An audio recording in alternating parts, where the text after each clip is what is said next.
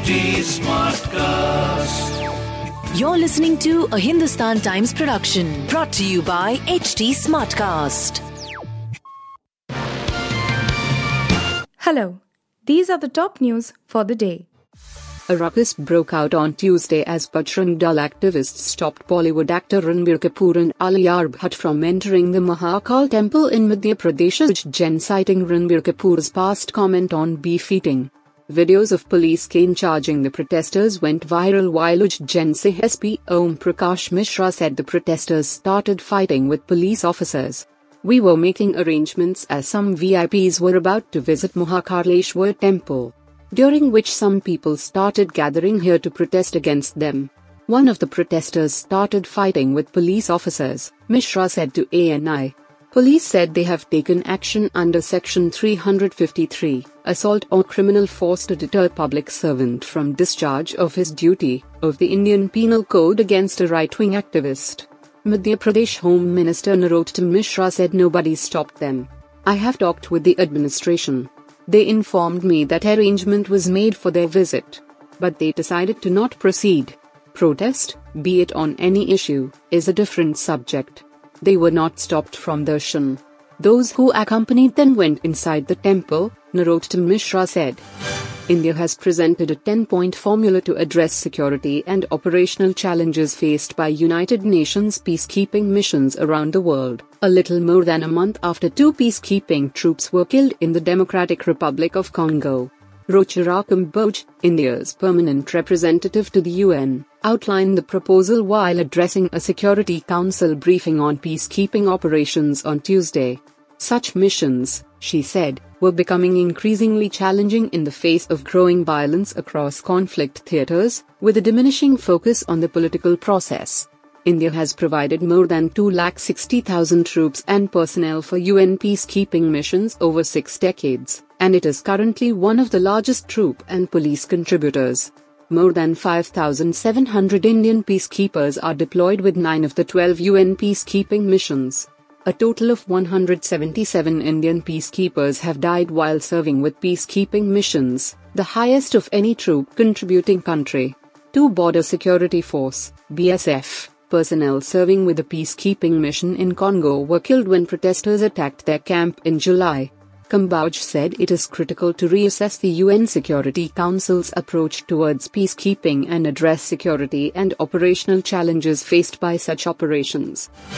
Apple has been barred from selling iPhones without a charger in Brazil and fined more than $2 million over the issue, the government said Tuesday, after accusing the US tech giant of discriminatory practices.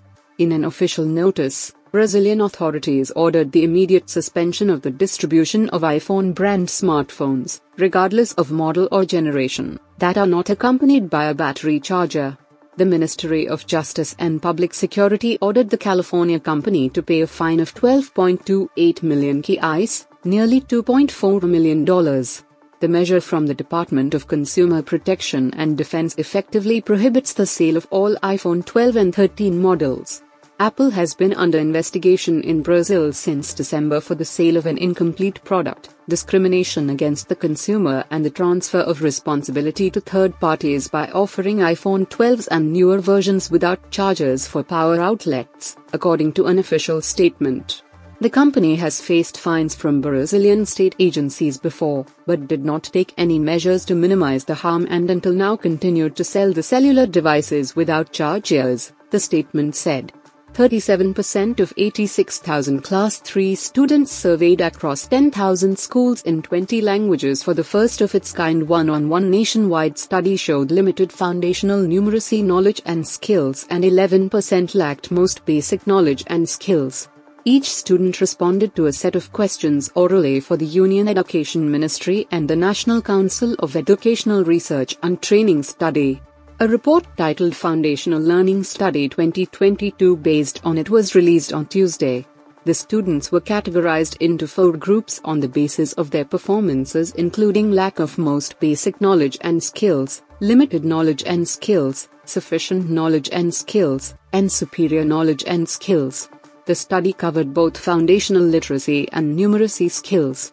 The report said its objective was to provide reliable and valid data about Class 3 students to know what they are able to do in foundational literacy and numeracy and the extent of learning outcomes being achieved. In numeracy, the students were tasked with the identification of numbers, addition, and subtraction, etc. Overall nationally, 11% of the respondents could not complete the most basic grade-level tasks, 37% partially completed basic grade-level tasks, 42% successfully completed the task. Only 10% were found to have developed superior skills. Former Congress President Rahul Gandhi on Wednesday morning attended a prayer meeting at the Rajiv Gandhi Memorial in Sri Perumbudur, where the former Prime Minister was assassinated in a suicide bomb blast while campaigning for the Lok Sabha polls in 1991. The Lok Sabha member from Wayanad paid floral tribute to his father and sat in front of the memorial for about 25 minutes. Several Congress leaders including D.K. Shivakumar accompanied him. Gandhi shared a picture of him paying tribute to the former Prime Minister and said he lost his father to the politics of hate and division. "I will not lose my beloved country to it too," he wrote. "Love will conquer hate. Hope will defeat fear. Together, we will overcome." Gandhi will proceed to Kanyakumari and address a rally while officially kick-starting the nationwide Bharat Jodo Yatra. Senior Congress leader Jairam Ramesh said it is a day for quiet reflection and renewed resolve, calling it a turning point in Indian politics. September 7, 2022. A day when India's oldest political party will launch the longest Padyatra ever undertaken. It is a somber day, a day for quiet reflection and renewed resolve. This is a turning point in Indian politics. It marks a new beginning, Jairam Ramesh, Party General Secretary in charge of communications, tweeted. Delhi Chief Minister Arvind Kejriwal on Wednesday wrote a letter to Prime Minister Narendra Modi saying over 80% of government schools in the country are worse than junkyards. He referred to the Pradhan Mantri Schools for Rising India, PMSHRI, Yojana for the upgradation of 14,500 schools across the country and sought a plan to upgrade all 1 million government schools. "You have made a plan for the modernization of 14,500 schools, but if we work at this pace, it will take 100 years to upgrade all our government schools. I request you to prepare a plan for the redevelopment of all 10 lakh, 1 million, government-run schools in the country," he said. He said out of 2.7 million students, 1.8 million go to government schools. The condition of more than 80% of government schools is worse than a junkyard. If we give such education to our children's crores, how will India become a developed country? He said the country made a big mistake in 1947 by not developing good government schools in every village and town.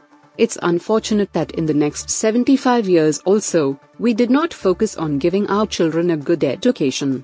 Will India continue to waste more time? On the occasion of Teachers' Day on Monday, Modi announced the development of model schools under the PMSHRI Yojana.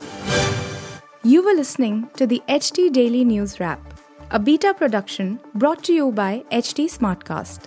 Please give us feedback on Instagram, Twitter, and Facebook at HT Smartcast or via email to podcasts@hindustantimes.com. Until next time.